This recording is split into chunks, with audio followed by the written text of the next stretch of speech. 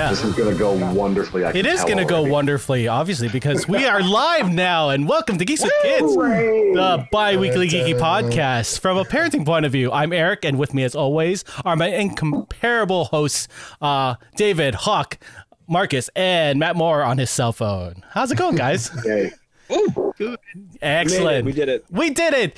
Today we are joined by a special little window on our stream, and it is one of the best Canadian comic writer illustrator, Jim Zub. You may know him from his work on Rick and Morty versus Dungeons and Dragons, Skull Kickers, Wayward, Samurai Jack, Glitter Bomb, Thunderbolts, Avengers, No Road Home, and much more. His current projects include Conan the Barbarian, the Stranger Things Dungeons and Dragons crossover, and Marvel's Heroes Reborn Young Squadron. Welcome to the show, Jim.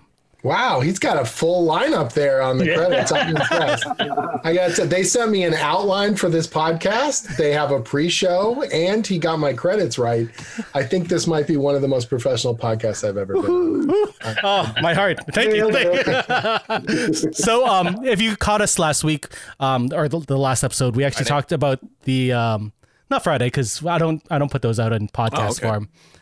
We do watch parties on Fridays, and we'll be continuing to do that with Falcon Winter Soldier. But the last podcast we had, we talked about all the WandaVision episodes up to episode 7, I believe. But tonight, we're going to be talking about the finale and the overall series as the main topic. But before we do that, I'd like to turn to my friends on the stream here and ask them what they're currently enjoying in their lives, what they're obsessing over, what games, books, TV shows they're liking. So I ask, what's good? Let's start with our guest, Jim.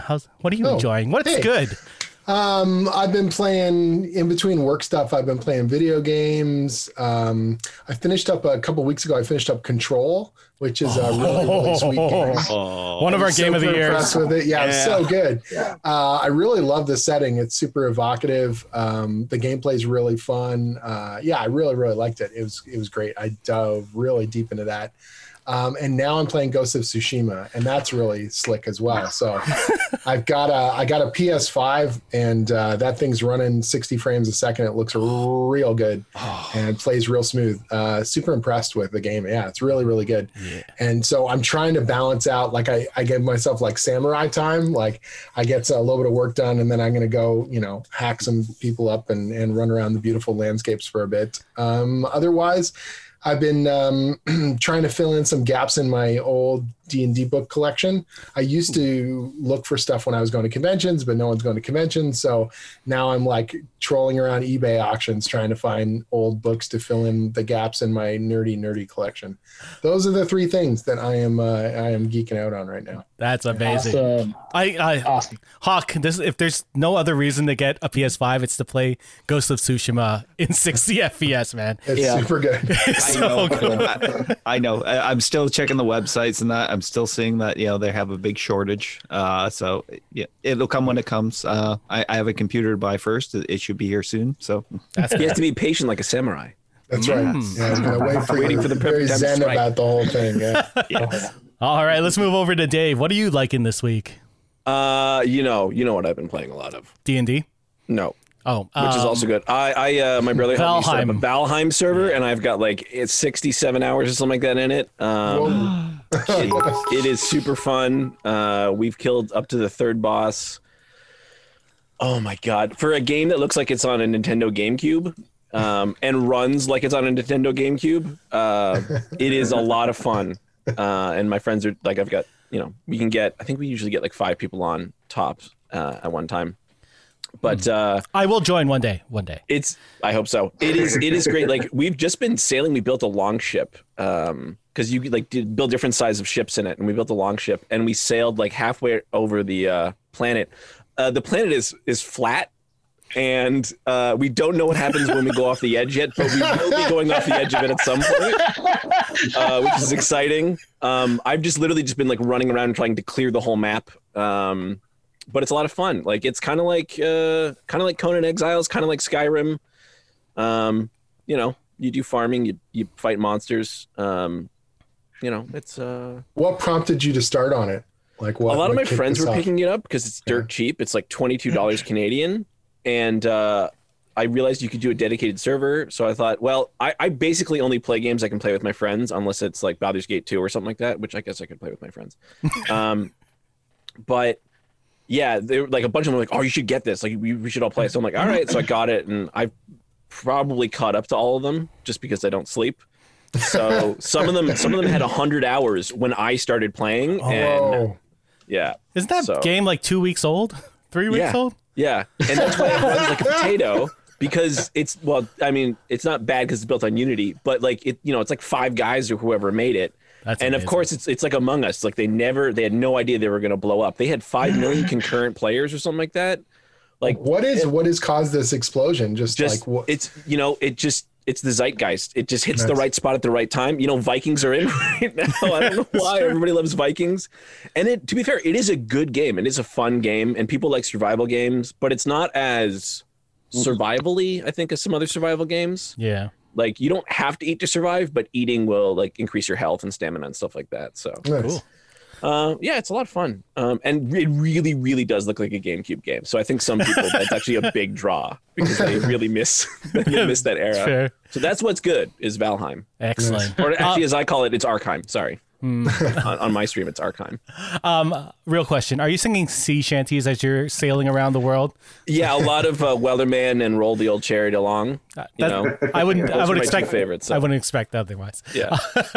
All right. Let's before we move on, Matt Moore, we've gotten a request for a dab, and I think you know what that means. Yes. Yeah. I'm getting too old for this. Throw your shoulder. What's that over there? What's that right there? Oh, there it is. Okay. Thank you. Audience interaction. Thank you, Detective Popcorn, for that dab and for the 100 bits. Let's move on over. We might as well go over. We were professional, Jim, but now you realize. It's fine. It's fine. They're professional. I'm the dancing monkey in the corner that does all the stuff that the viewers want. So. We might as well go to you, Matt. What are you enjoying this week? I enjoyed that dab. It was like the most exercise I've had in weeks, which is kind of sad for me, but we don't talk about that. I'm actually really, really loving Disney Plus's new edition of Star, since they've now opened up the Fox archives. So much cool stuff is on there. I'm actually slowly working my way through the last 2 seasons of The Muppet Show that I couldn't buy commercially because they had all those locks, because, the Star Wars cameos that now Disney owns everything, so I can watch them again. Nice. Because I'm a child, really. It's fun that way. We all are. Yeah. Pretty much just that and working. I don't do much else other than that.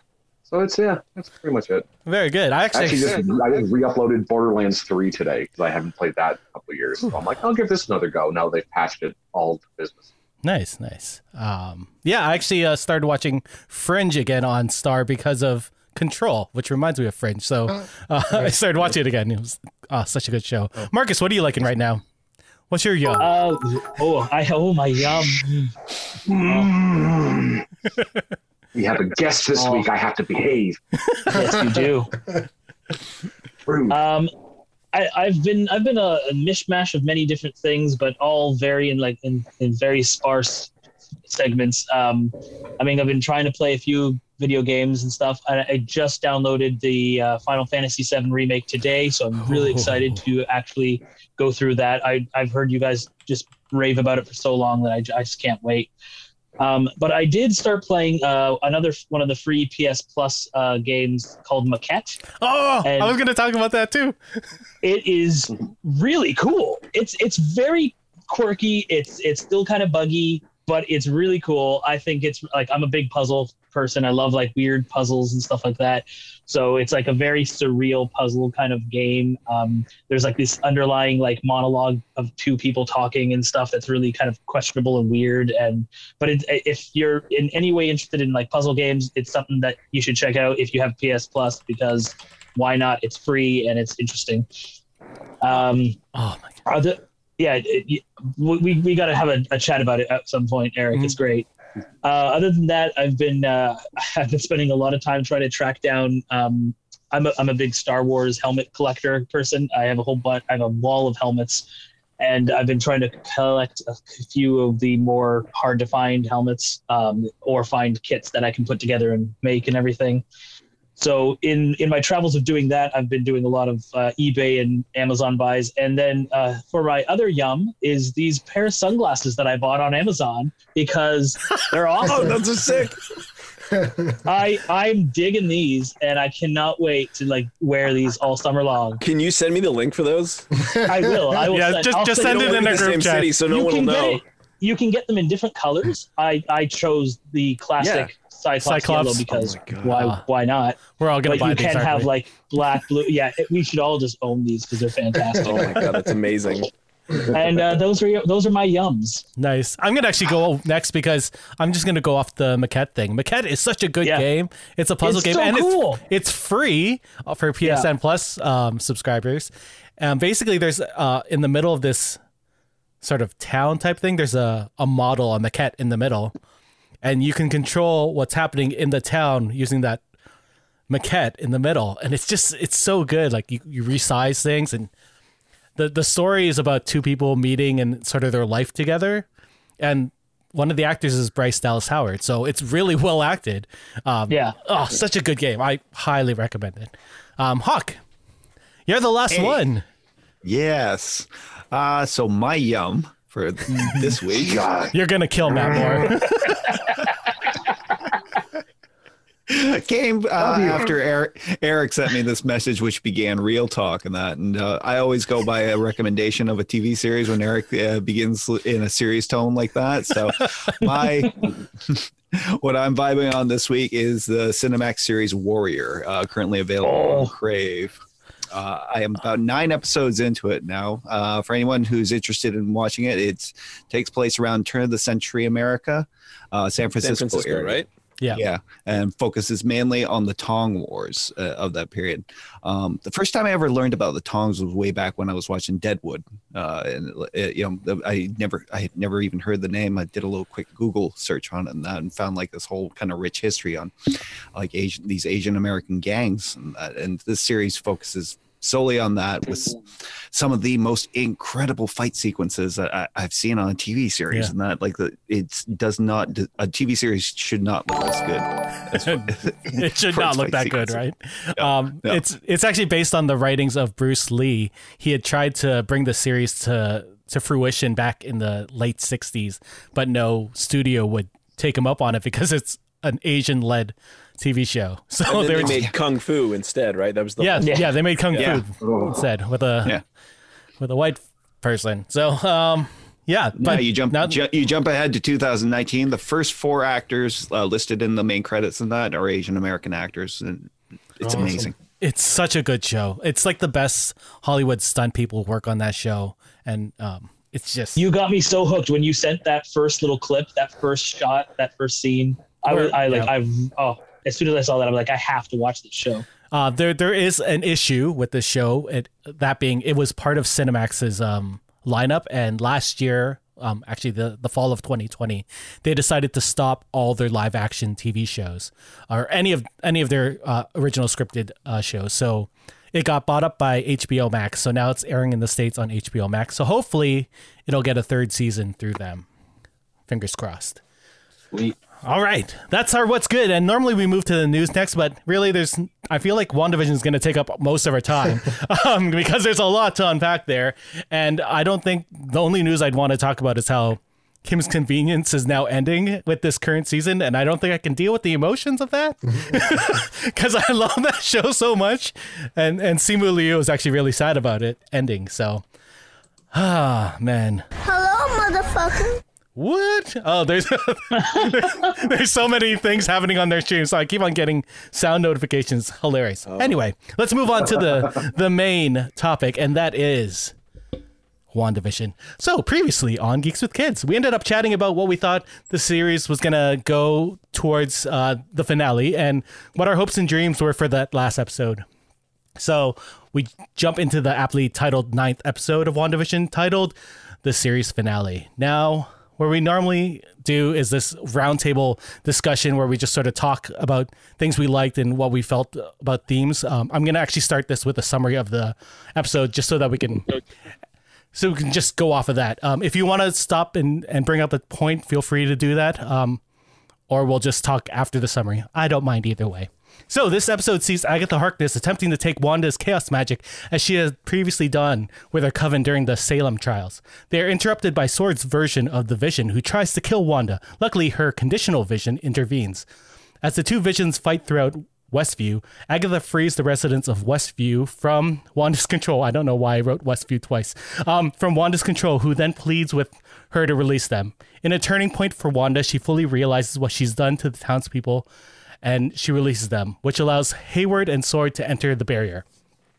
On the other side of town, we see Monica Rambeau being held by Pietro, who we find out is actually Ralph Boner, an aspiring actor who is under Agatha's spell. Monica frees Ralph from her grasp and goes on to help the twins fight Sword, displaying more of her newly acquired abilities. We then see the Vision versus Evil Vision fight come to an impasse where Good Vision tries to reason with Evil Vision using the Ship of Theseus thought experiment.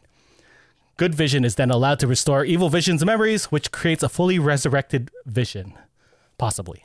White Vision then escapes through a hex-shaped window. Wanda and Agatha continue their fight, and at one point, Wanda hexes Agatha, a la Tony Stark in Age of Ultron, to relive her past. As they continue to fight, we see that Wanda has placed magical runes around the barrier, which prevents Agatha from using her magic, and she fully transforms into the Scarlet Witch in an amazing costume. Wanda then traps Agatha in her Agnes persona, which is sort of terrifying, and fans around the world hope we get to see Catherine Hahn come back in the future. In an incredibly emotional scene, Wanda says goodbye to her twins and Vision before finally collapsing the barrier. She then leaves the town and goes into hiding. We'll talk about the post-credit scenes later. What did you guys think of this finale? Favorite parts, Easter eggs? Let's jump into it. Go. So I loved it. Loved everything that they did. There's a lot of things I was hoping would happen, didn't happen. A lot of things I would love to have seen. No mojo. No mojo. Wow. That was my. We were hoping for a post-credit scene where Mojo's just watching everything. Just like, yes. I did love everything. I was really, my biggest disappointment was the Ralph Boner thing. Yeah. Like I really was hoping for some sort of interesting interdimensional tie-in with the X-Men universe and that kind of thing. I was really hoping there would be some sort of, like just that glimmer of hope of the X-Men entering the MCU kind of thing, or crossing over, or like, something.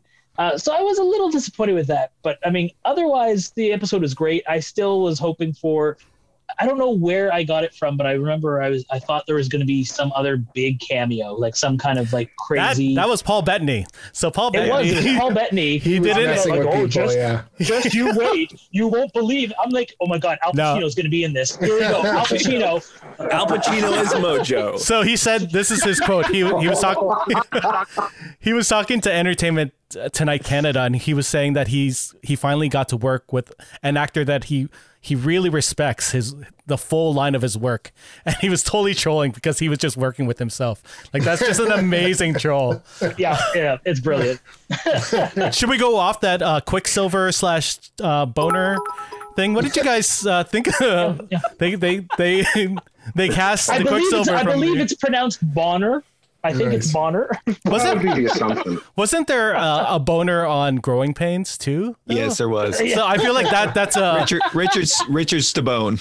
Yeah, I feel like that's a good pull, like for this show, having someone named Boner, just like in Growing Pains. Having the sitcom deep cuts. Yeah. It was amazing. Like once you get beyond all the hype that was built up about people's expectations around the X-Men or Fantastic Four or the multiple dimension stuff, I think that fan hype week to week was a lot of fun to prognosticate about.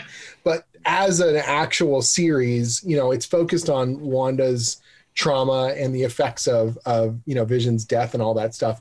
I do wish the secondary characters hadn't gotten such a short shrift. Mm-hmm. Like I feel like Monica got a real, kind of not very much to do in that last episode, and Darcy, and they all kind of felt like they were pushed to the side. And I get it. It's not their show, but it would have been nice to have a little bit more on their front. But on the whole, because Wanda and her grief is the anchor point emotionally for everything, that pays off like in a real satisfying way. And so everything else you can kind of, you hand wave and you go, okay, whatever other concerns I have, the story they set out to tell emotionally, they delivered on, and that's what's going to last. You know what I mean? That they made the stuff that they'd hinted about for their relationship in Infinity War, like the way that they had shown that they had built up a little bit of that relationship between Age of Ultron and Infinity War and all that stuff really paid off. Like, you believe in that relationship, you believe in those emotional, the content of that. And that's what lasts, and that's what sticks. And beyond anything else, because those characters were written well, and because that trauma plays out in a really visceral and intense way, and then you get this the satisfying payoff of it, and her getting to say goodbye and all that stuff, and this, the potential that they may even come back again, that is where people's hearts lie, and that's why it works, for me as a viewer. Yeah. There's something amazing about having this emotional journey through Wanda's trauma that you couldn't really get in a 2-hour movie. So having this series really built her character really well. And the fact that they mirrored it through the decades with different types of TV shows, like starting with the 50s where people didn't really talk about things that were bothering them. There's that fantasy family life, and then going through each decade, becoming more realistic until we hit the 2000s, 2010s with the Modern Family, where people talk more about stuff that troubles them, like with the interview camera style. Like, I think that was such a fascinating way to go about dealing with trauma on a show. Yeah. Yeah, big time. And that thing you mentioned about the deep dive, that you're able to spend hours with these characters instead of just, the Avengers movies are amazing the way they're able to bring together such an ensemble. But all their characterization is so brief. You know what I mean? The one thing I said to my wife, we finished watching it, I was like, man, I think from the announcement, you were like, oh man, Wanda gets a TV show. All these other characters get solo movies and all this stuff. In some ways, she comes out stronger for it. She comes out way more well-rounded, and it gets a deeper, emotional arc across those films. Can you imagine if we would have gotten a TV show of the Hulk showing the transformation from the Hulk that loses in Infinity War and then where he ends up in Endgame with that smart Hulk and all that stuff? If they'd have shown that in a miniseries, that would have been so emotionally resonant and been so, intense as an experience. And it's like, now I want to see more of those. I want to see more deep dive kind of TV miniseries that has that movie quality to it. Well, I was super hesitant when they kept announcing all these series. I said, no, because they're going to be way lower quality. And that's obviously not the case. Yeah. Yeah. You see the trailers, the Falcon and Winter Soldier looks like a movie. Well, the thing I kept bringing up last time was like the effects for what is essentially a TV show. Like, these are just movie effects. Like, this is just straight up like multi-million-dollar, per shot movie effects. They look amazing. And because it's 9 episodes or whatever, the actors really get to stretch their legs. Yeah. I mean, and they play smart. They definitely have episodes where they're flexing their muscles with the effects. And because of the sitcom format, they're able to ride out some, it's mostly costuming and staging stuff. But then when they finally get to those effects, you're like, look, this has to hold up to the Avengers. This has to be on the same level because it's the same characters. It's not even just the same universe. It's like, we have. And his name is John C.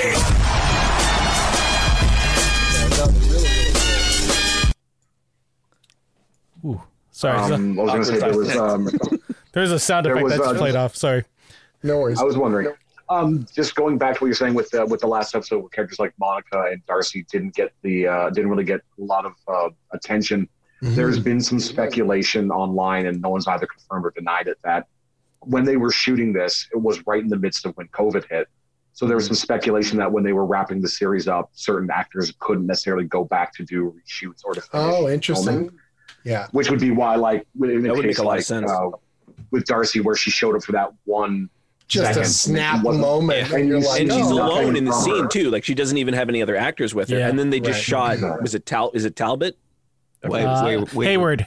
Sorry. Hayward. Yeah, and then Hayward. it's like a shot of her, a shot of him. So those could be pickups where it's just like one actor alone. That's why I said there's a lot of speculation that it was just they weren't there, or they either couldn't be on set at the same time, or just they couldn't get all the actors together and just finish filming with the problem solving. So exactly. So it's the who knows what it could have been, but they still, you never would have known to look at other than they really didn't give a denouement on that but And it's better than nothing. and then they pivot if they had to pivot the focus to Wanda and Vision. Awesome, like that's sort of the point of the series anyway. So it kind of worked out.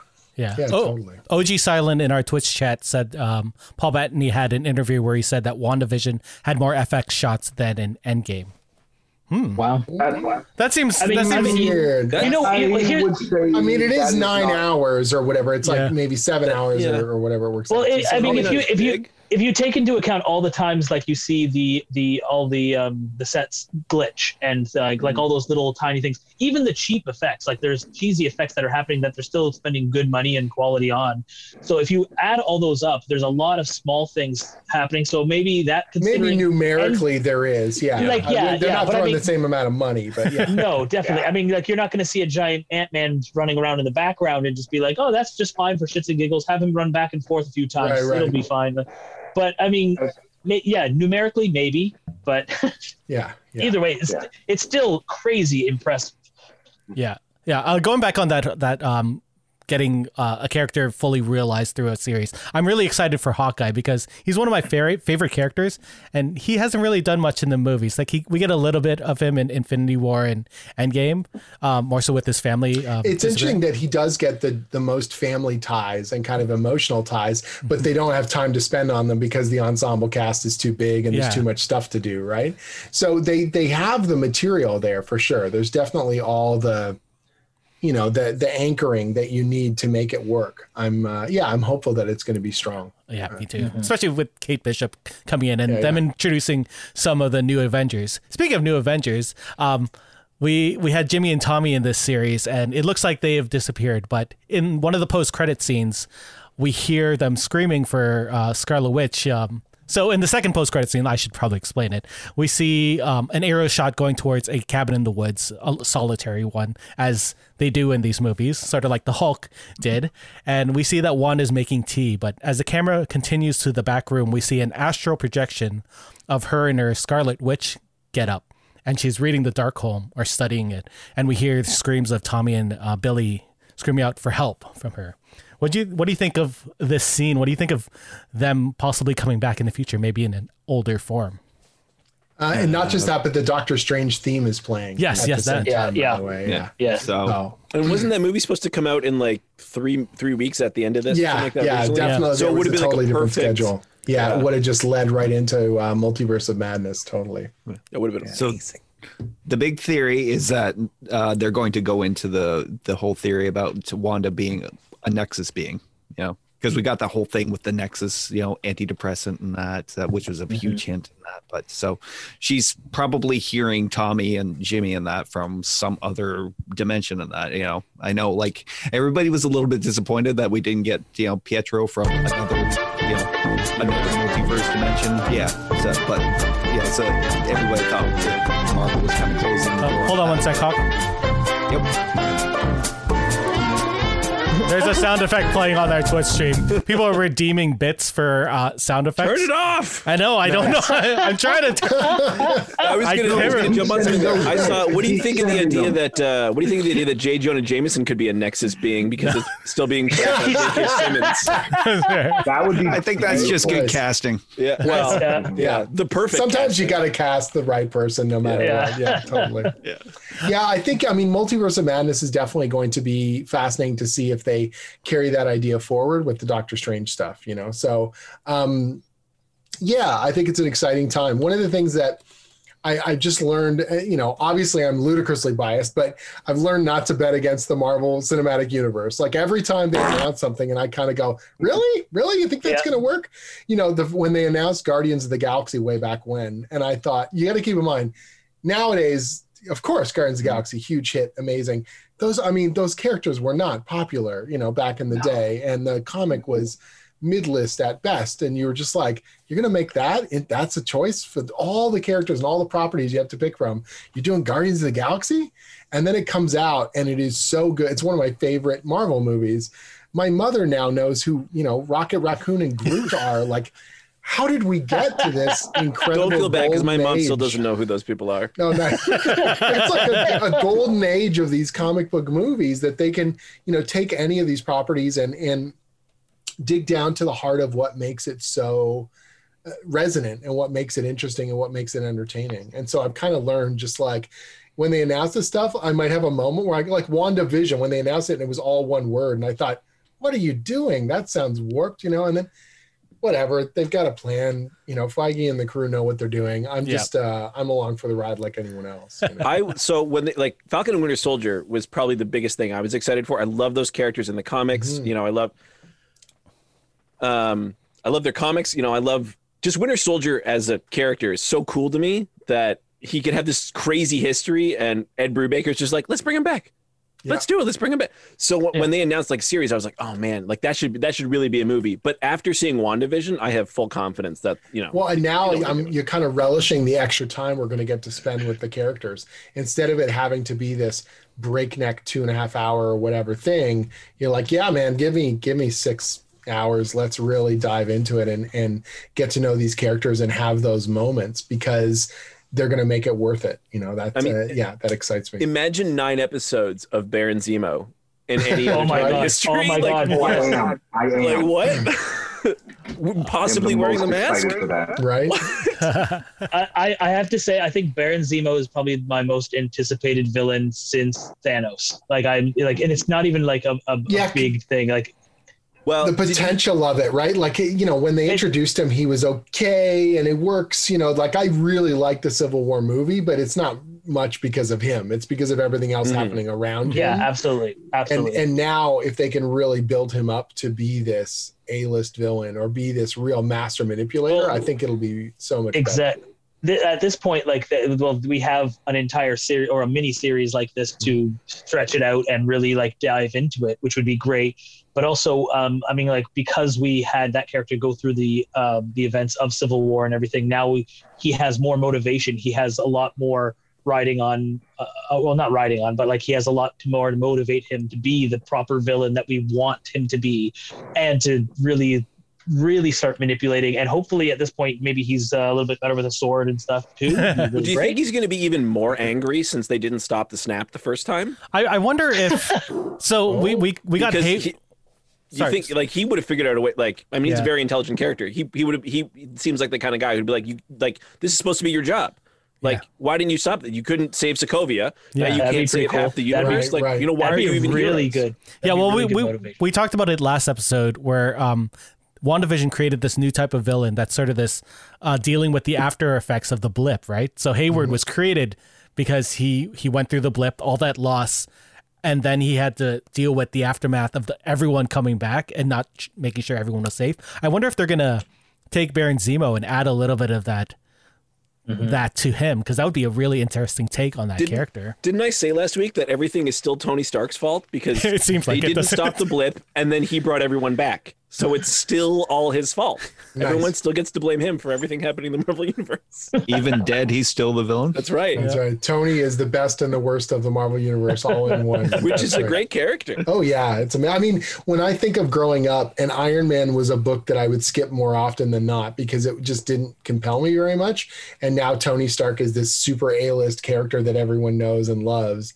And I think that was not the case. That was not the case back in the day. Iron Man was a good book at times, but it was really dependent on who was on it, and it wasn't the book that you would collect and everyone was breathlessly talking about. That just wasn't the character, And again, their ability to take these characters and find something really special beneath the surface and pull it up and cast really well and write really well and bring them to the fore.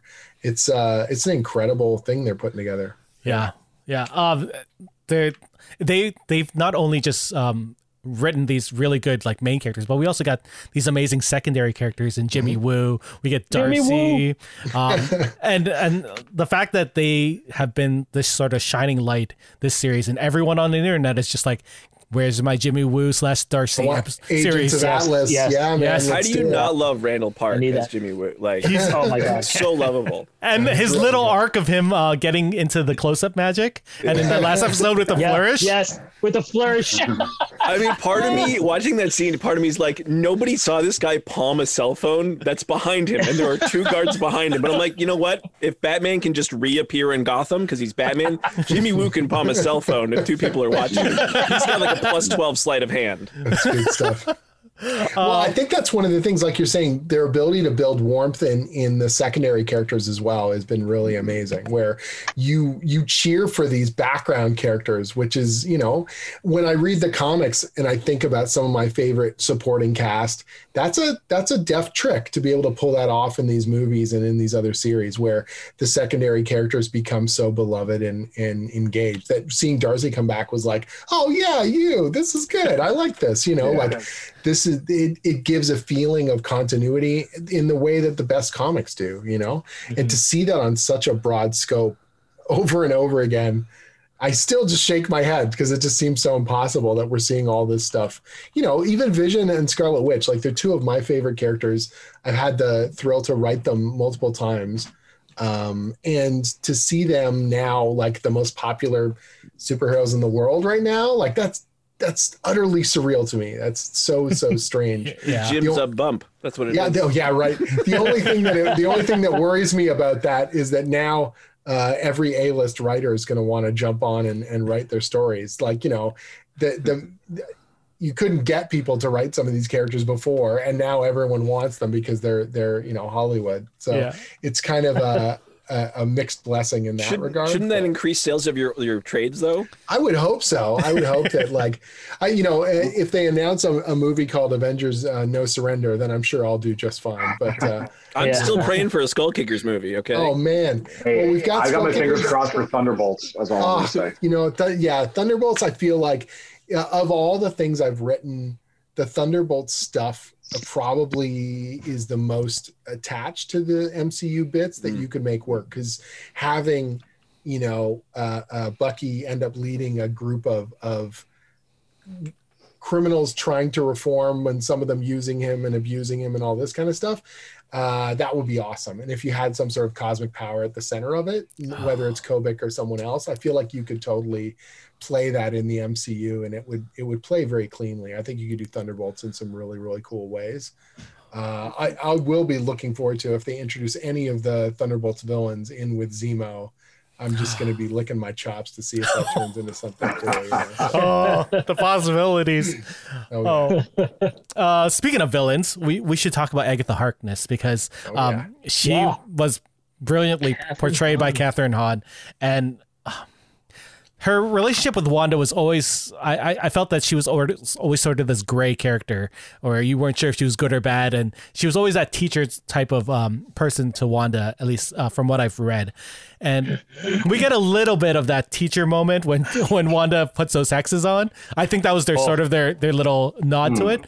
But I love that the series didn't end up killing this character, because it would be such a waste of such a deep character that they just get rid of her. And now that she could sort of come back, like, we don't know how the hex is going to work around her, but yeah.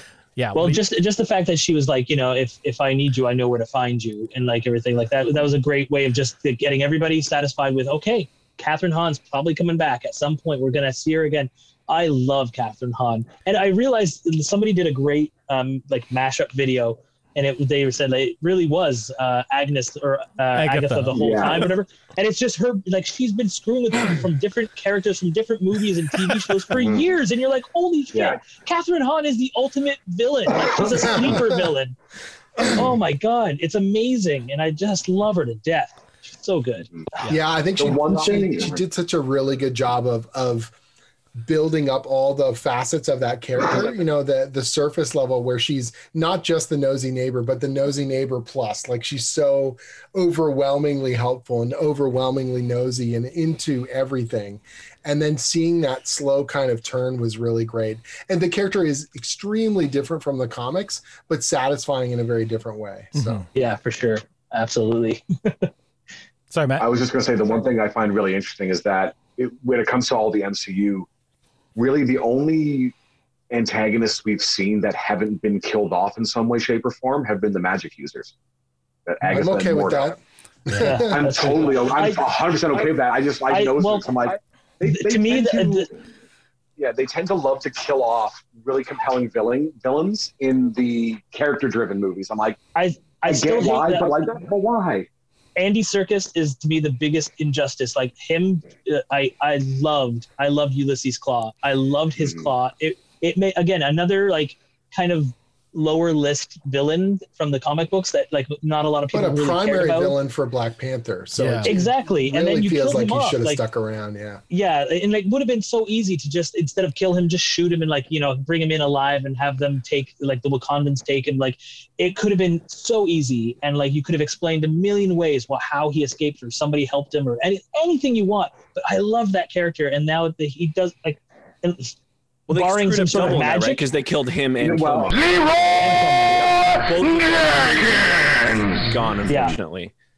The one thing I always like, when people talk about this, I say yes, but since we're now dabbling in the realm of the multiverse, means not any character that's dead. It means absolutely nothing. Yeah, but you've got to be careful not to pull that trigger too many times, right? So one of the difficulties in the comics, because you're telling these stories so often, is the amount of resurrection and the amount of fake outs. Mm-hmm. It loses its sting. It loses its emotional quality, right? Yeah. So it's one thing for them to set up and say, okay, look, Vision has got his memories back and the pale Vision has gone off. And then there's, you know, the kids are crying out from another dimension. We've peppered in this idea that they could come back, and we're okay with that, emotionally speaking. But if you just pull a gotcha over and over again and you go, oh no, you know, Ulysses Cloud didn't die and this didn't happen and Killmonger's not dead, you're just like, at some point you kind of go, well, nothing matters then. If it, you know, you can have the extremes of too many characters are dying, and then you're like, well, nothing matters because everyone's going to die. Game of Thrones. Game of Thrones, or you know, like some Walking Dead when it's in I think a really vicious kind of mode, or you have the no one dies, no one can ever die, everything comes back, so why am I, you know, nothing feels like it has any staying power, you know. Jim, have you gotten to kill or bring back any characters in any of the comics you've written? That's a good question.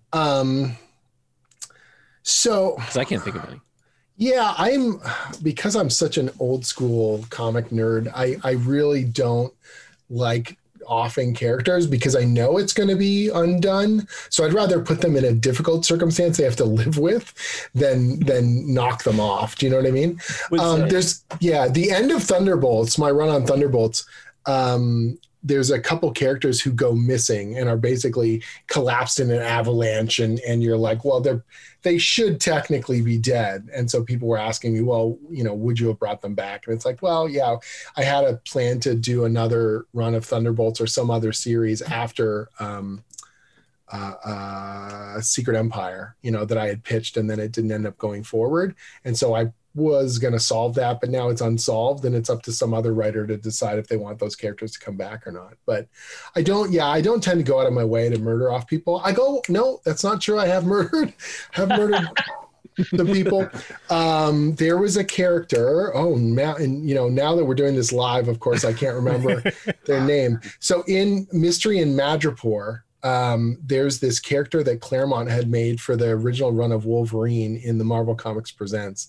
And she had literally showed up in like 5 or 6 issues, and that's all she was. She was like this kind of psychic vampire girl, like bad girl, evil thing.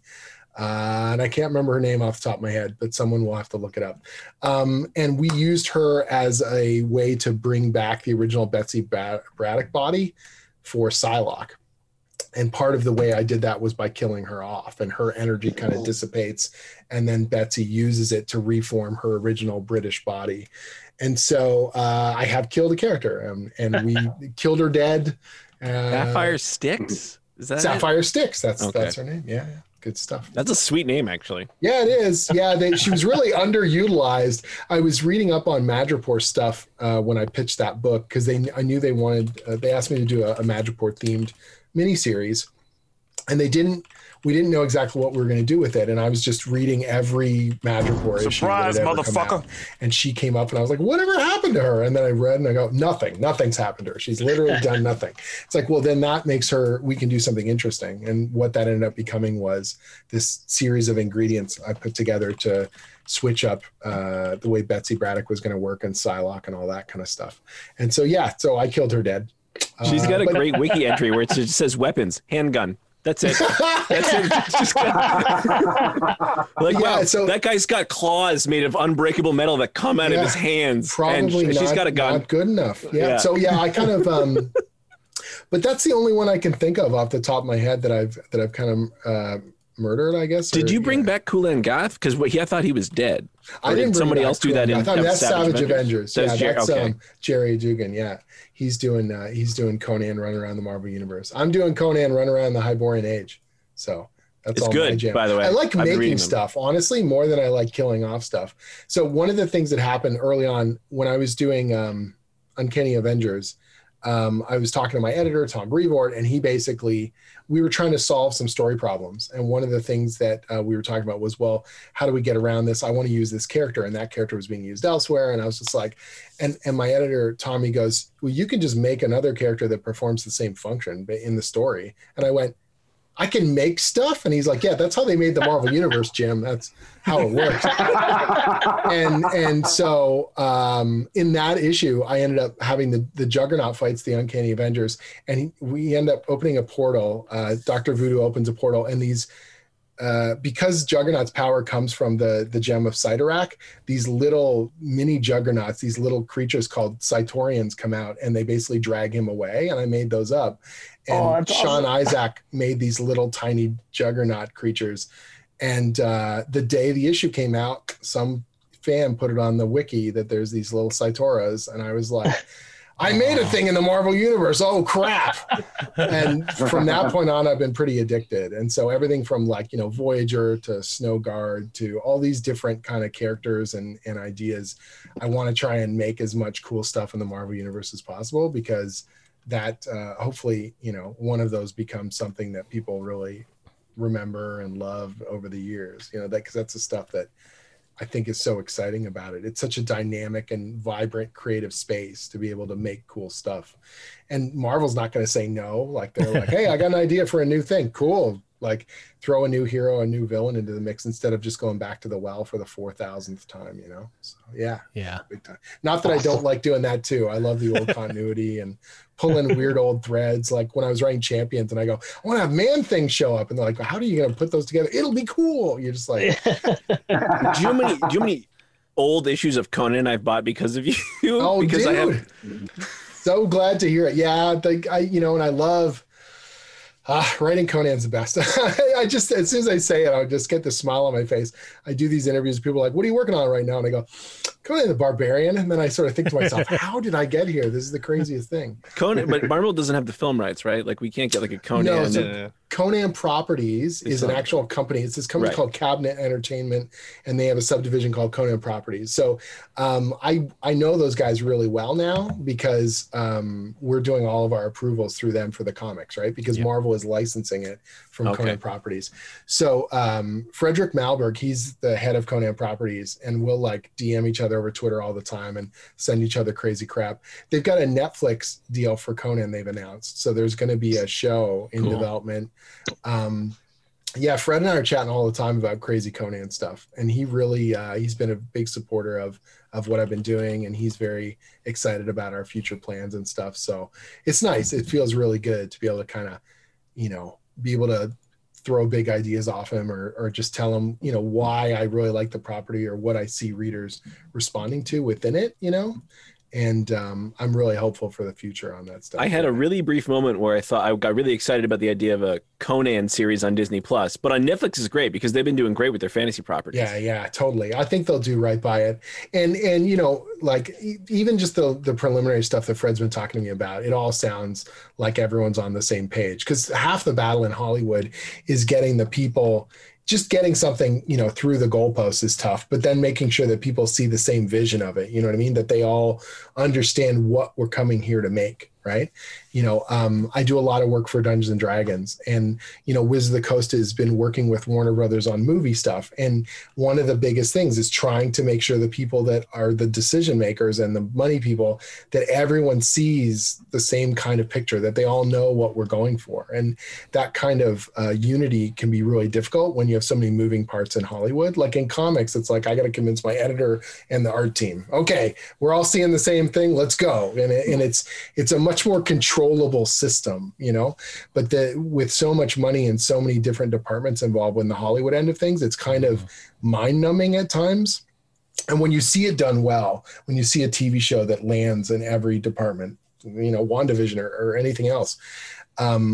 And if you've ever been involved in any of this stuff, you know how rare that is. And so you feel this intense, like, wow, you guys really did it. Like you stuck the landing and everyone did a good job, and editing and filmmaking and the casting and all those stupid moving parts. You know what I mean? I remember there's this great anecdote that Neil Gaiman was talking about when they were filming. This is really early in his kind of Hollywoodish stuff. They were doing a BBC series of Neverwhere. Mm-hmm. I really low budget, I think, because it's BBC, of course, right? And he says, he wrote a paragraph in the book, and there's a scene where one of the characters, some vagrant screams at him and punches him and knocks him into the mud. And he, it's just a moment. He wrote it on his keyboard, and that was all there was. And he goes, and here I am in the middle of this soundstage, and because it's pouring rain, they have to continually pour water on this soundstage, and everyone's getting drenched. And every single person on the set there's 50 people on set, and the sound people, and the cinematographers, and the actors. Everyone's covered in mud and water, and the sound people running around. And to set up a shot just to knock someone's ass into the mud takes them an hour and a half, and then they knock the guy into the mud. And they're like, it didn't quite work the way we want. Okay, reset all the thing, and everyone dry the guy off, and we got to do it over again. And he goes, and we spent 5 hours knocking a guy into the mud because I wrote 2 sentences. And he's like, and you think to yourself, oh my God, like it's so much easier just to write it. It's so much easier just to do the comic, and then to try and envision that through all these crazy filters and things is so much harder and so much more work to get that singular experience on the screen. Matt, like I have to give props to Kevin Feige for everything he's done with the Marvel universe. Like it's just amazing how we've gotten to this point. Everything I've heard is that I've never met him, but I've heard he is a real fan, like an absolute fan of the stuff. He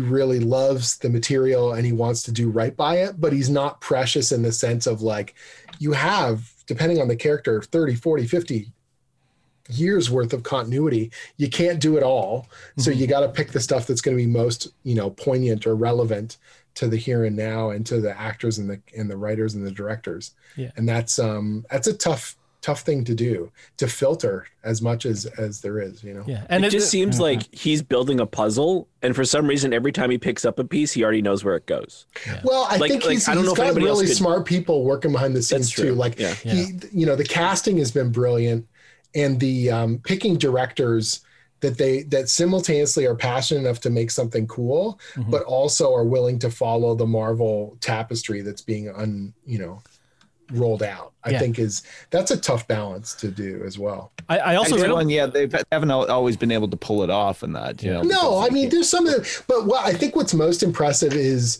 the worst Marvel movie is still entertaining. Do you know what I mean? I have never left the movie theater after a Marvel movie and been like, that sucked.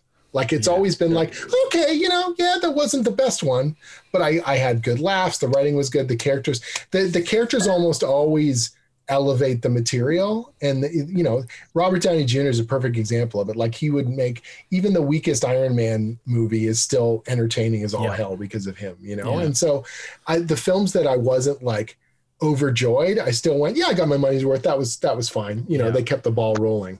Yeah.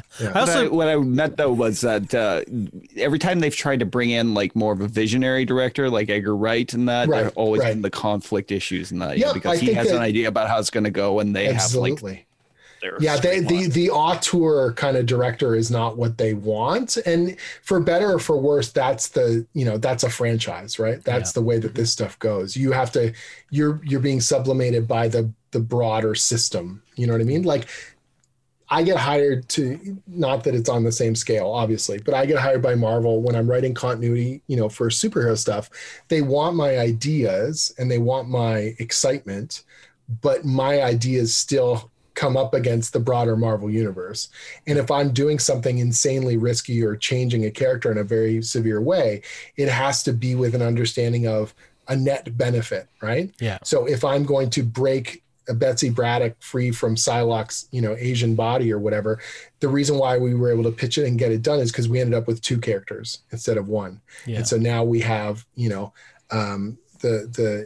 the two characters that they can now tell stories with. So rather than me just killing someone off for the sake of killing someone off, or is this a really great story rather than it just being like shock value or whatever may have you.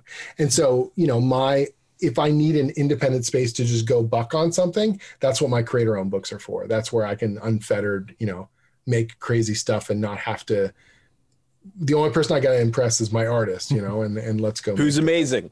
Yeah, I've got some amazing collaborators. I'm really, really proud of the books I've been able to put together. But, you know, within the Marvel system, I think people have the wrong idea. They assume that it's one of these two extremes. Either I have no creativity whatsoever and editorial gives me marching orders and I just fill in dialogue balloons, or that I can do whatever the hell I want. And it's like, neither of these things are true. You know what I mean? Like, I can pitch ideas, and a big part of it in any job, in any kind of field, is communicating and convincing someone that this is the right path to go, that my idea is the one that's going to have the best net benefit, whether that's excitement of the fans and sales, obviously, but also just cool opportunities for storytelling and emotional depth or whatever may have you. And so part of my job is to convince the editor this is the right way to go. So then they're championing it up the ladder and saying, we got to do this. You know, Jim's got this crazy cool idea, you know? Yeah. So. Yeah, I also appreciate that Marvel, at least the MCU, has seemed like they aren't just beholden to a lot of what we've seen so far, or they'll slightly evolve something. Like, for example, going back to WandaVision, like the actual Scarlet Witch. Like, I remember hearing in an interview like years ago that they'd never put her in that costume. She'd never get that moniker. And look at what we have in WandaVision. Like, it's such a good evolution of that character. And it's figuring out a way to make it work. Absolutely. In the original, you know, version of her in Age of Ultron, I'm like, she's real, you know, kind of low rent villain turned into a hero. It's fine. It's whatever. I really like Wanda as a character. I really want, you know, to see more of her in the comics as well. I want to write more stories with her before this series even came out. But seeing them do right by her and do like the big magic and have her kind of be this huge character on a power level and on an emotional level, I feel like that is all you could ask for as a, you know, as an actor and as a writer. And that's the best, you know? Yeah. There's this big internet theory, rumor thing. I'm going to go with theory. Conspiracy theory. That they're trying to put the Scarlet Witch persona or magical being sort of as this sort of big celestial type being, sort of like the Phoenix in this. Like, and it's sort of, you sort of see that imagery in this. And I wonder if they're going to go towards that way. I think that would be a cool way of doing. Yeah, I don't know. I think, you know, I feel like fans want more, you know, Marvel Universe stuff faster. So I think that they're just trying to push and push. Everyone wants to sort of look at the edges and kind of go, okay, where's Reed Richards? Okay, where's Professor X and Wolverine, and let's go, you know, and the celestial stuff or any of the cosmic stuff. They just want to push it further and faster. And it's cool. Obviously, the reason why people are so excited and why they're creating all these fan theories is because they're passionate about the material. Yes. And you couldn't ask for anything else from a fan base, you know, even if they're occasionally disappointed because you didn't do 100 crazy things at once. The fact that they're theorizing is because you, first of all, have all these amazing ingredients. And second of all, that they're passionate and they want to see the connective tissue, you know? Yeah. One of my favorite characters growing up, I started reading comics in the 90s, early 90s, was the OG like White Vision. And to see him on screen and sort of that dickish, like more robotic version of Vision that I remember reading was such a good idea. What did you guys think of that whole Ship of Theseus? Not combat, but sort of battle of wits that happened in the. That's my favorite part of the series because we so rarely see like it's. I don't even know if it was verbal sparring, but it was just like, I'm going to convince this person. Sparring, with word. I'm going to beat this person with words, especially in the kind of universe where everybody just punches each other to death. I don't know if you guys know, that specific interaction is taken from a Mark Waid issue of Avengers. What? So yeah. So Mark Waid wrote this. It's a Immortus storyline. It's really, really good. And that little sequence, it's not exactly the same, but he talks about the Ship of Theseus and he's talking to himself from a different time period. And so I love when they call back to like absolute stuff. You know, the speech that Sharon Carter has at the funeral That's taken from an issue of Captain America, and Cap says most of those lines that she says during the, that whole thing of when someone says, move and you say no, or well, that stuff, that's all taken from the comics, almost line for line from speeches that Cap has said. So it's like, that stuff feels so cool that they're really finding those poignant moments to pull from great issues. And that Vision one's a kind of a deep cut. It's a really good piece, and not something I ever obviously expected to see up on the screen. And as it was playing out, I just got this big smile on my face. I'm like, man, Mark must be getting tingles, because that's dialogue you wrote. Like, that's got to be utterly surreal, very strange. That's amazing. I have to look that up now. The MCU is also known for these amazing moments between characters, especially family, and in those goodbye moments. We get the Iron Man "I Love You 3000," which is that last scene between them. We get the Yondu's goodbye in Guardians of the Galaxy 2. That's my boy.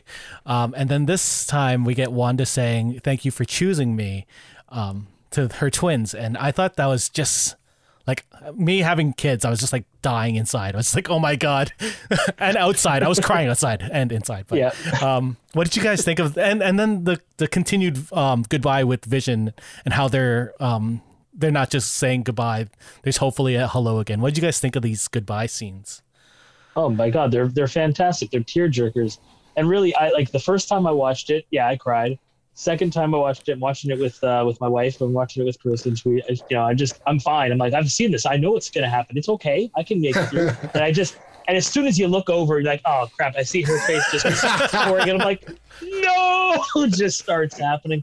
But I mean, think about that. Like, to be affected constantly on that level by a bunch of comic book characters that people used to kind of just joke and prod at, this, people didn't think this was even possible at one time. And really, if you look back at the old like comic book movies of the 90s and such, no one thought they would be good enough to do stuff like this, but like to actually affect you like this. Now we have this little mini series that I've been so invested in, that goodbye killed me, but at the same time gave me so much hope for their future, for that whole family's future. I can't wait to see what they come up with. Marcus, are you saying you didn't cry when Whistler died in Blade?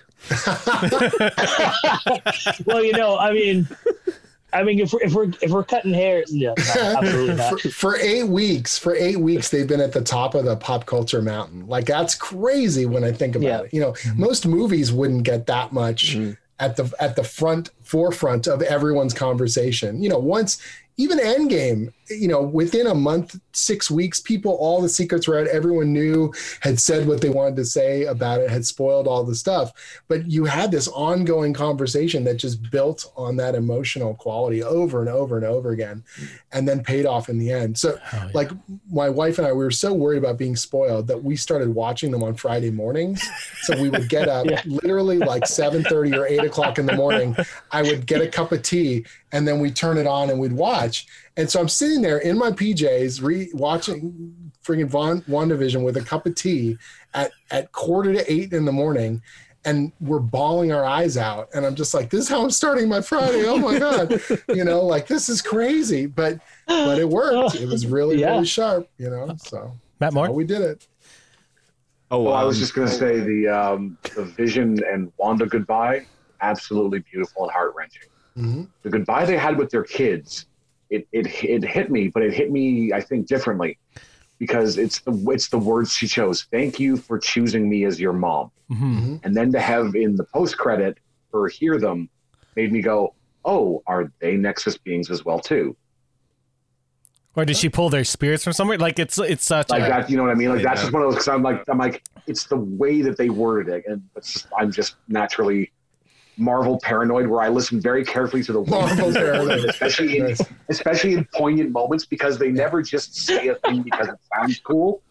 Well, like, especially now they know usually, everything's going to be, everyone analyzes things so much. So I was like, it was beautiful, but I was like, well, why did she say it that way? And then post credit, and I was like, that's why she said it that way. Okay, cool. May not have been, may have just been a coincidence, but I mean, it probably helps that the script gets a couple passes too, right? So like they know. Yeah, exactly. It's not like the actor was like, "I'm going to say this," and then yeah.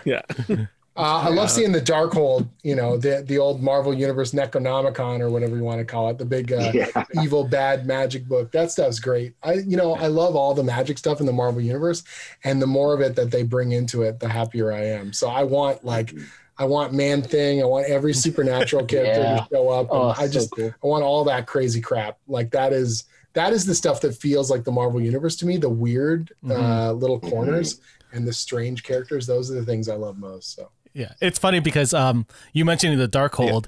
One of our Twitch viewers, OG Cylon, said Agnes said Wanda's more powerful than the Sorcerer Supreme. Is she going to be battling Doctor Strange maybe in multiverse? I do have a feeling they're going to have, maybe not through the whole film, but there's going to be a villainous element. Like she's either going to be corrupted by the Darkhold, or she's going to be trying to save her kids, so she'll be justified to take out anyone in her way.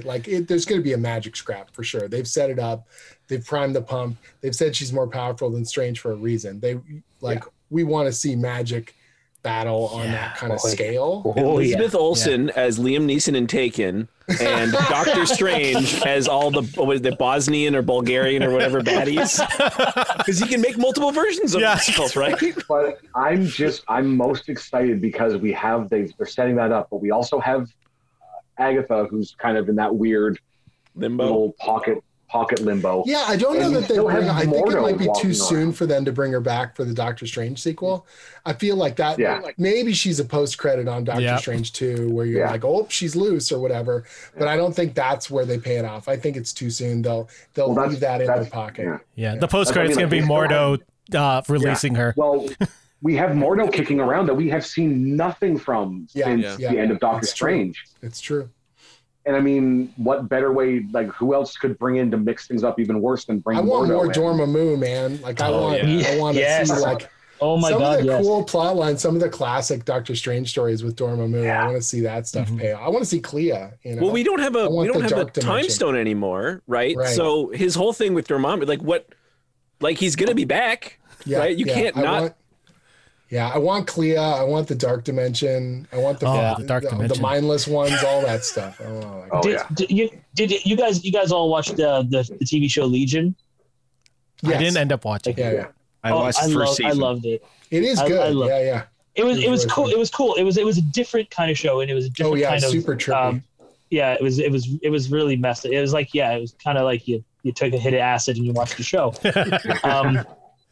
But they introduced the Shadow King, I think they called it. Oh, I did Shadow King. Yeah. And I want to see that. I want to see more of that kind of thing too. Well, they need to set up those big villains. One of the difficulties about doing the Infinity Gauntlet and Thanos is, you blew your wad. Like, that is a big cosmic baddie. It's the right one to use, but like, who can step up to that scale? And there's not very many characters on that scale in the Marvel Universe. We know that the Ant-Man 3, at least maybe not the villain, but we know Kang is in Ant-Man 3. Kang is who I'm hoping is the next, big thing, because they've been messing with time, and it doesn't, he just seems like the perfect character to just come into everybody's timeline, different versions, but you can have the same actor or even different actors and just start messing with everybody. No, it'd be really cool. I think they've again, I'm pretty confident they've got a cool, plan for the long-term kind of stuff. And one of the things that's so fascinating to me growing up, DC was the universe where you had generational kind of divide of characters. So you'd have the prodigies of each of the superheroes, right? So you have Superman, and then you have, Superboy or the new Superboy or whatever. You have Flash, you have Kid Flash, and then you have Impulse and all this kind of stuff. You have Green Lantern, who then becomes Kyle Rayner, who then becomes, all these different, handing off the role of the hero seemed like the DC thing. And the Marvel thing was Peter Parker is Spider-Man, and that's it. You know what I mean? Yeah. And yet what's insane is the movies have forced this reversal of fortune, where in order for the movie universe to carry on, those actors are going to move out of those roles eventually. So someone else has to be Captain America. Someone else has to be Iron Man. Someone else has to be a Spider-Man, a Thor, a whatever, you know what I mean? And so it has created weird structure that I never thought I would see in the Marvel Universe in a very logical fashion, and is pushing those kind of timelines and ideas forward, where you're going to see, whether it's Young Avengers or Thunderbolts or Champions, or you have to iterate, because at some point the actors are going to move on and the audiences aren't going to accept someone else picking up the role. They're just not. Yeah. In our Twitch, Detective Popcorn says that Legion was a great show, and OG Cylon says that they want to see Chthon. Oh yeah, man. Chthon's, yeah. Chthon's an amazing villain. I can't say anymore. It's so good. I've had Chthon plans for comic stories for a while. Chthon, I think is that he's the so awesome. Marvel version of like Cthulhu? See, it's sort of like a sort of yes-ish, like it's an elder evil-y thing. He's not Cthulhu, but there's sort of the whispers of those kinds of elements. I made a very Cthulhu-y villain in a miniseries called Serpent War. So we made a new kind of elder evil called the Worm. That's and a the very Worm good comic. is very stand-in Cthulhu. He's my Hyborian Cthulhu, or whatever you want to call it.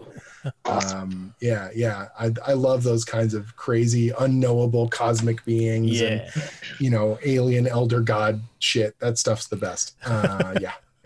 On Twitch, we have Smithception saying, "I want Adam Warlock to be a big bad." I don't know. Have they mentioned that? I think they had their chance to do Warlock, and I don't know that there's a place for him now that they've done the stones with the Soul Stone and everything already out of commission. Didn't they tease him in one of the movies? Yeah, they did. They were Guardians of the Galaxy too. Yeah, that seems so like I think they could do, like I said, just about anything, because they always seem to be able to make it work. But there are a lot of other. I would like to see the Nova Corps. I would like to see a lot of different things kind of, play out on that bigger, broader space. I would love for them to tease like Silver Surfer even before the Fantastic Four. Yeah, that would be amazing. I'm still waiting on a hint of real Galactus. Would just be so great. Well, you never know. We saw that spaceship, I guess, sort of sword spaceship in the end of Spider-Man, and the first post-credits scene in WandaVision was that Skrull sword agent talking to Monica about going on. I'm really curious to see how they build out the cosmic end of things. They've got a lot of great material there still to work with. I would love to see Namor and the undersea stuff. There's so many places they can still go. It's such a vibrant space, for them to build off of. Yeah, Eternals, that the film that's coming out later this year, is probably one of my more exciting things. It's one of those weird things where, on the face of it, Eternals seems like a weird option to announce, and then you're like, they'll make it work. They'll make it work. The characters, even if you don't have any emotional connection to them right now, they'll make it work. I'm confident in that. Exactly. Yeah, for sure. Eric, is there one thing I can bring up before we close out? Yeah, well, I'm gonna talk about so with the end of the series and the episode being titled the series finale, there's been internet talk about, is this actually the end of WandaVision? Are we gonna get a season 2? Which I think is sort of weird. What do you guys think of this idea? Whether they should have one?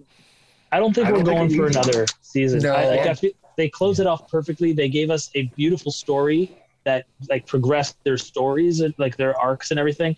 I don't think they need to come back to reassess a WandaVision story anymore. I think those characters could easily come back in other mini series or mini episode things or whatever. But I don't think we need them as the focus, as their couple, as them together again, because I feel like it would be kind of wasteful to have them, after this beautiful goodbye and this beautiful moment, to have them come back and then have us to do it again. It doesn't feel right. If I have my druthers, what you'd see is you do Multiverse of Madness, and then if you're like, oh, Scarlet Witch is super popular, we need to do more magic, you team her up with other supernatural or magic characters, and you call it Journey into Mystery or something. You just do that. Yeah, that's awesome. That sounds perfect right there. It's my job, man. That's what I do. Right? And then we get a companion series where Vision has made a whole neighborhood of visions called the Visions, like that. Oh man, series. Oh man, that would be amazing. Yeah, the Tom King series is really, really good. It's super sharp.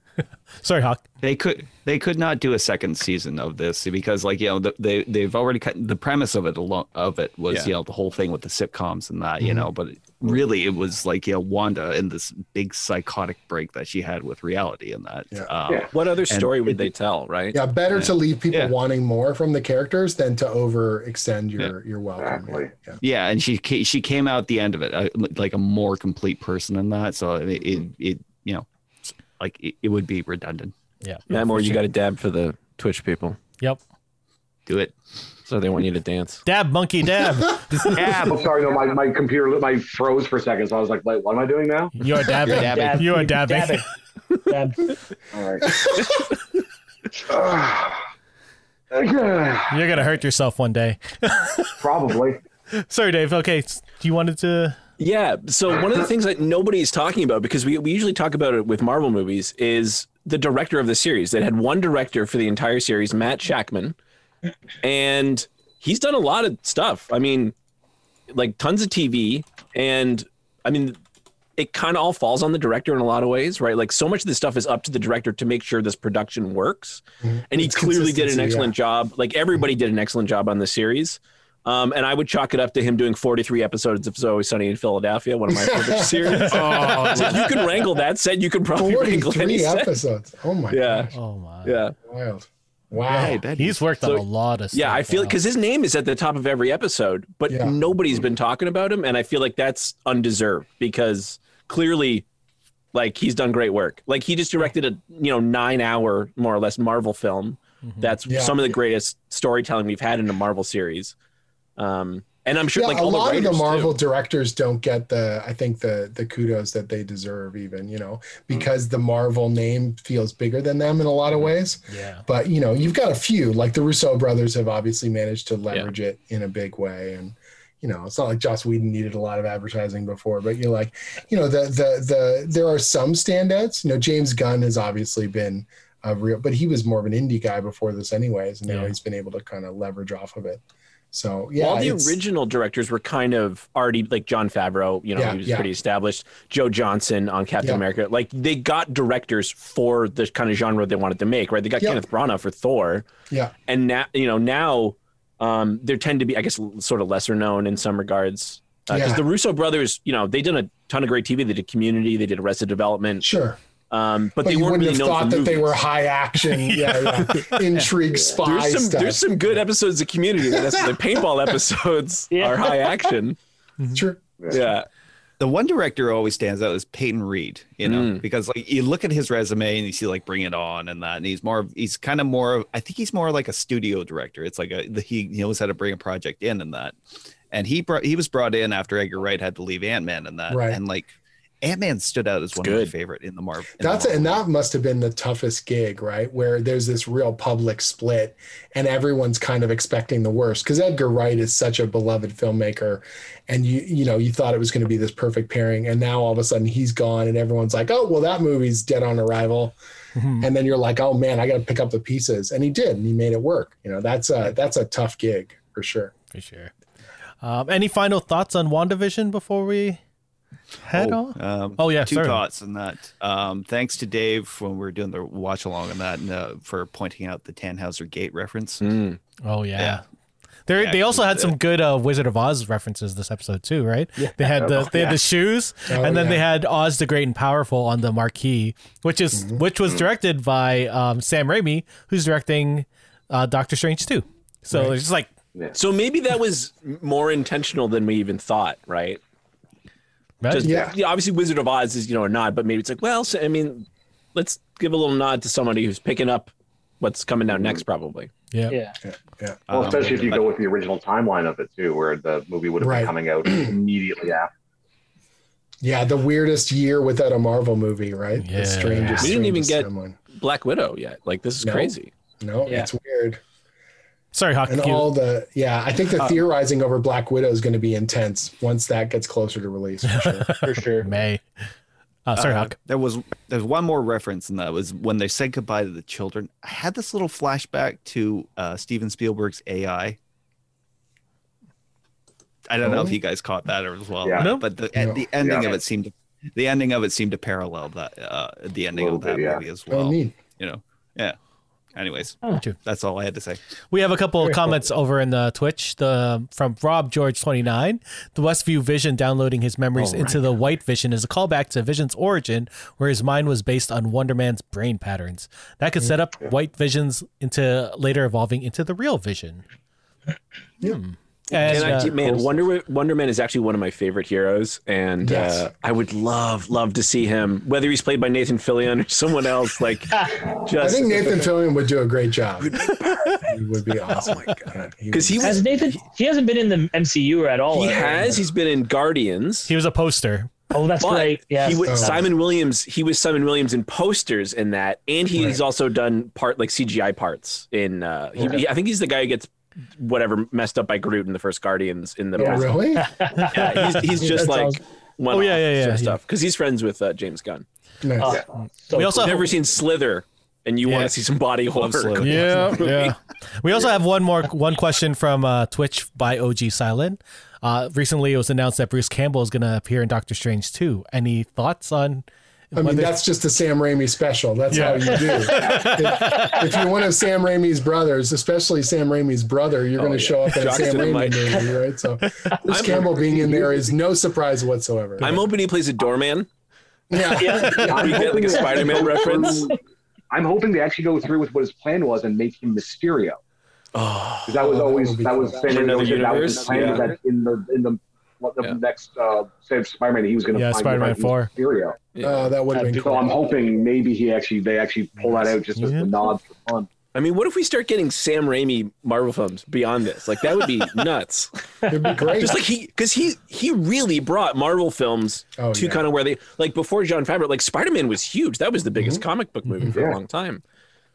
Well, he had the sensibility down. Oh yeah, and 1 and 2 are so sharp and they're so fun, and they feel like the comics, and even the hokey parts. You're just like, he gets it. He really wants to deliver that feeling up there on the screen. And 3 is obviously a big weird mess, but that feels like just the studio meddling, like classic. Too many cooks in the kitchen. If you just focus on Thomas Hayden Church, right? Because he did amazing. Let's just keep adding things in. Well, 3 was like Spider-Man 3 was just 2 movies that kind of bashed together and said, "Okay, now here you go." They sort of did that with Amazing Spider-Man 2 as well, so that's unfortunate. Any other final thoughts from the crew here? What I wanted to say is, like, I feel like WandaVision has set a new precedent and also kind of just changed what everybody expects from the future of Marvel and for the future of their like television series or mini series as they will start making them. And like, what do you guys think the future holds? Or like, what do you think? Is this going to be a complete game changer? Are we expecting these to be like the new thing? Like, are we going to start kind of losing movies and maybe going into more miniseries? Or are we going to just see them peppering these miniseries to give us bigger character arcs into movies and that kind of stuff? Like, what do you think is going to be the future? I think whatever will make Disney the most money will probably be what they decide to go with. So probably a mixture of both. I hope it's a mixture of both. Yeah. I would love to see Agents of S.H.I.E.L.D. get a little bit of love and maybe show up in like a multiverse on a series or something like that. Because they might have to do something like that just to explain the fact that there's a lot of contradictions already of like why things aren't the same between the universes. But there were also so many good screenshot in Multiverse of Madness to go, that's a different universe, that's a different universe, that's a different universe. That's all it's going to take. There's so many little good elements of that show. It was a dream. Everything was a dream. Coulson wakes up after. Coulson wakes up and he's like, "Oh man!" Phil Coulson wakes up in bed with Bob Newhart. Nice. All the references. Oh yeah. No. Anyone else? Well, good.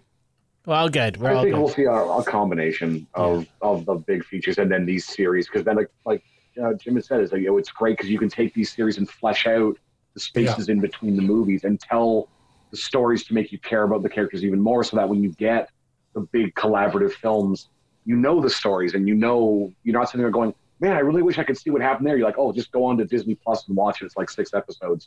I'm now so much more confident. Not that I ever wasn't, but it's like everything from She-Hulk to Ms. Marvel to all that. It's like, okay, if they're overseeing it, then it's going to have the heart at the center of it, and they're still going to be telling good stories. And then our job in making the comics is to not only hopefully set the bar for future potential stories, but to realize how much potential these characters have, and that there are no bad characters, there are only bad stories. And when they can take these weird C-list characters or B-list characters or odd storylines and make them incredibly emotionally resonant, that, you know, kind of kicks me in the ass and reminds me like, I got to do more. I got to go deeper and make it as good as I can, you know? I'm going to steal that from my D&D games. There are no bad characters, only bad stories. And really bad rolls. Really bad rolls. Yeah, really bad. Oh, so a lot of ones. A lot of ones. There are no bad characters, only bad saving throws. Well, I just wanted to thank our special guest, Jim Zub, for coming on to the show and talking about WandaVision with us. It's been a blast. Are there any current or upcoming projects that you can talk about that you want to promote? Well, I don't. This episode aired live, so we will go on podcast form in 2 days. Okay, well, in 2 days, if it's the day of, it's Wednesday, if when you're listening to this or you're watching it right now, Conan the Barbarian number 19 is on the stands Wednesday, March 10th. Super, super proud of it. We're starting a new story arc. Artist Corey Smith is now our regular penciler on the book. It looks friggin' amazing. I'm super proud of the book. I love writing Hyborian adventures. I want to do it as long as possible. Buy the damn thing. And we bring the action and the savagery, everything that you would want out of this character to the page. So that's my big release. We just wrapped up Stranger Things in D&D. Jody Hauser and I and Diego Galindo and our team. It was a Dark Horse IDW co-production. We had an absolute blast working on that. It was a real joy. I've got more D&D stuff in the hopper, but nothing formally has been announced. But I know that does not surprise anyone because I need more Minsk and Boo in comic form. I can't stop writing D&D. They basically are going to have to take it from my cold dead hands. Please don't. Please don't. Don't let them. If you have to write fan fiction, I don't care. It's crazy. It's crazy. I will write that stuff forever. I've got a couple other cool projects in the hopper. But yeah, that's all the stuff that's been announced, I think, right now. It's always weird because you're like in your head, you're working ahead on what's coming next. But yeah, all sorts of fun stuff at Marvel, fun stuff for D&D. And will people be able to buy the Skull Kickers book other than the Kickstarter? Yes. So we got two things we're going to be doing. So Skull Kickers, last summer we did a Kickstarter for the 10th anniversary a celebration. This book that's called Castor Bastards and the Great Grotesque. And it's this oversized 36-page comic story and like 80-page Dungeons and Dragons style tabletop adventure. That's currently still in production. We're actually playtesting a bunch of it right now. It's going really well. We're having a blast. And based on our current schedule, fingers crossed, toes crossed, we're going to be sending those out to backers in June. And it's a beautiful book. But we're going to have the comic get released on its own, just that story. So if people missed it, they'll be able to pick it up as a regular comic. And then I'm not sure if we're going to be doing the adventure on its own or keep it collected together. The original reason why we did the Kickstarter was because it seemed like such a weird project, the comic and the game, because you didn't want to take it to a game publisher and I didn't want to take it to a comic publisher. So I'm not sure if we'll see it outside of that. I'll have copies for sale like on my website and stuff. And I'll have copies at conventions when those exist again. But, yeah, I'm not sure if it's going to get a major release in that format.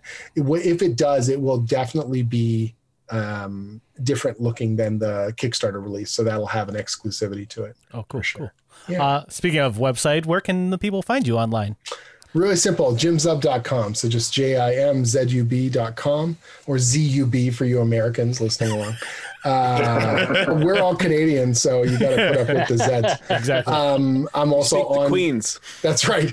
I'm on Twitter at JimZub, and that website's got everything. It's a hub site for all my interviews and previews, links to all my books, as well as tutorials on how to write comics, how to pitch your own stories, and how to break into the business. Yeah. So if you're interested in that kind of end of things, feel free to check it out. And if you like fantasy comics, you can read all of Skull Kickers. That's how I discovered Jim Zub was through because I got to dig into webcomics. My God, I've written so much fantasy stuff. It is my jam. So everything from Pathfinder, Dungeons and Dragons, Munchkin, Skull Kickers, to Samurai Jack, and then I keep injecting fantasy stuff into other books where it doesn't belong, like Champions, and You can't stop me with this stuff. I bleed D20s. That's my jam. So. I was telling these guys the story afterwards, but I'm going to personally thank Jim again for this little story that I'm going to tell. Me and my daughter, she just started getting into the Marvel stuff with WandaVision, actually. And so we started looking at comic books because she saw that I had a collection, so she wanted to get her own. So we were on Indigo's website, and we were going through different pictures, and Jim's book, Disney Kingdom's Figment, showed up on the screen. She's like, Sweet. "Oh, dragon, purple dragon," and I was like, "Okay, oh, nice." Matt's got the book right there. Man, writing those Disney books is a real joy. I got to work with the Disney Imagineering team, and we got to build out this kind of world for the Dreamfinder and Figment. And the fans, the Disney fans, have been so passionate and amazing.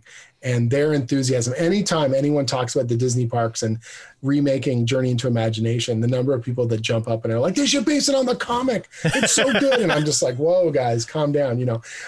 Like they announced that there's that new Disney series that they announced that's going to be on Disney Plus, God knows when, but it's apparently going to be based on a bunch of the rides, and a bunch of people, like 20, 30 people sent me that link as soon as it went up on the Hollywood Reporter. And they're like, they got to do Dreamfinder. And they're like, Jim, you got to tell them. I'm like, I have no horse in this race. Can you call Mr. Disney? I'll just call up Roy Disney. Look, man, you got to do this. Just do it for me. So it's cool stuff. It was a real joy to work on. And the people have been so amazing about that book. I will tell you a funny anecdote that'll take a little bit of a dig. So I'm doing New York Comic Con, and whenever someone's bringing up the Disney books, I can usually tell it's either a little kid or it's someone who's like wearing Disney paraphernalia like everywhere, And so someone's wearing a Figment t-shirt. I'm like, well, I know what they're coming over to get signed or whatever. And I see this little girl like barely comes up to the top of the table kind of thing. And I'm like already prepared for it. I've got the purple Sharpie marker. I know I'm going to sign it. Like, we're going to do this thing. And this little girl comes up and she's like, excuse me. And the mother is standing back because she like encourages the kid to greet, And I looked down and said, yes. She goes, are you Mr. Zub? And I'm like, yes, I'm Mr. Zub. And she goes, okay. And she reaches into her backpack and she pulls out the Pathfinder comics and she slams them on the table. And I was like, what? That's amazing. I was going to joke that it was Mystery and Madripoor. Yeah, but those Pathfinder comics are violent. They're like violent. And I was looking at them and I go, what? And she goes, this is me. And she points at Sione, one of the characters in the series. Sorceress. And I was like, what's going on? And so the mother comes over and explains, she goes, she was at a comic book store with her father, and these kids were doing a demo of Pathfinder. They were learning how to play, and they were laughing and having a good time. And she's like, I want to play the game too. And they're like, well, those boys are playing over there. And they heard her and they say, yeah, come on over and play. So she plays for like 4 hours. They give her the Sione character and she plays and she has an absolute ball. And then afterwards she's like, so what is my story? What am I supposed to do? And they go, well, there's these comics. She's in the comics. So she started collecting the comics to find out what her story was. And now this kid is obsessed with Pathfinder. And so I took a photo with her and she's holding up the comics. She's super excited. And I sent it to the Paizo people. And I was like, this little 6-year-old girl kills goblins. Just want you guys to know. She's killed a lot of goblins in your name. And they're like, that is awesome. So cool. Yeah. So sometimes you think you're getting Figment, but you don't. That's amazing. Oh, now I want to show my daughter that because we just started playing D&D. They're very violent. If you pick up the trades, there's actually parts of adventures in the back of those trades. Yeah, there's a bunch. So you can just play Pathfinder from those comics. Oh, definitely. She would love that. We were playing. We were planning on doing a D&D game based on My Little Pony this weekend. So nice. That's our weekend plans. Yeah. So once again, I got to thank Jim Zub for coming on. Go visit him on his website and all the socials. We'll put in the show notes. Speaking of show notes, I'm currently revamping the website, so things are sort of broken. So if you go there and things aren't in the right spot, send us a message on one of our socials and I'll try and fix it. It's a slow process. Yeah, it'll Eric is get spinning fixed. 37 plates at the same time. Oh, so many plates! Oh my and none goodness! of us know how to help him. It's fine. I can do it. Once again, thanks Jim, thanks Dave, thanks Hawk, thanks Marcus, thanks Matt Moore for coming on and talking about WandaVision. It's been a blast. Thank you, and especially thank all of you out there watching us live on Twitch or watching us on YouTube or listening to us in podcast form. We're found everywhere. So Thank you again for spending your time with us and talking nerd. We love doing it, and we'll come back every other week to talk with you. So thanks again for everyone here. Thank you for listening. We shall see you guys soon. Goodbye. Bye. Bye. Take care.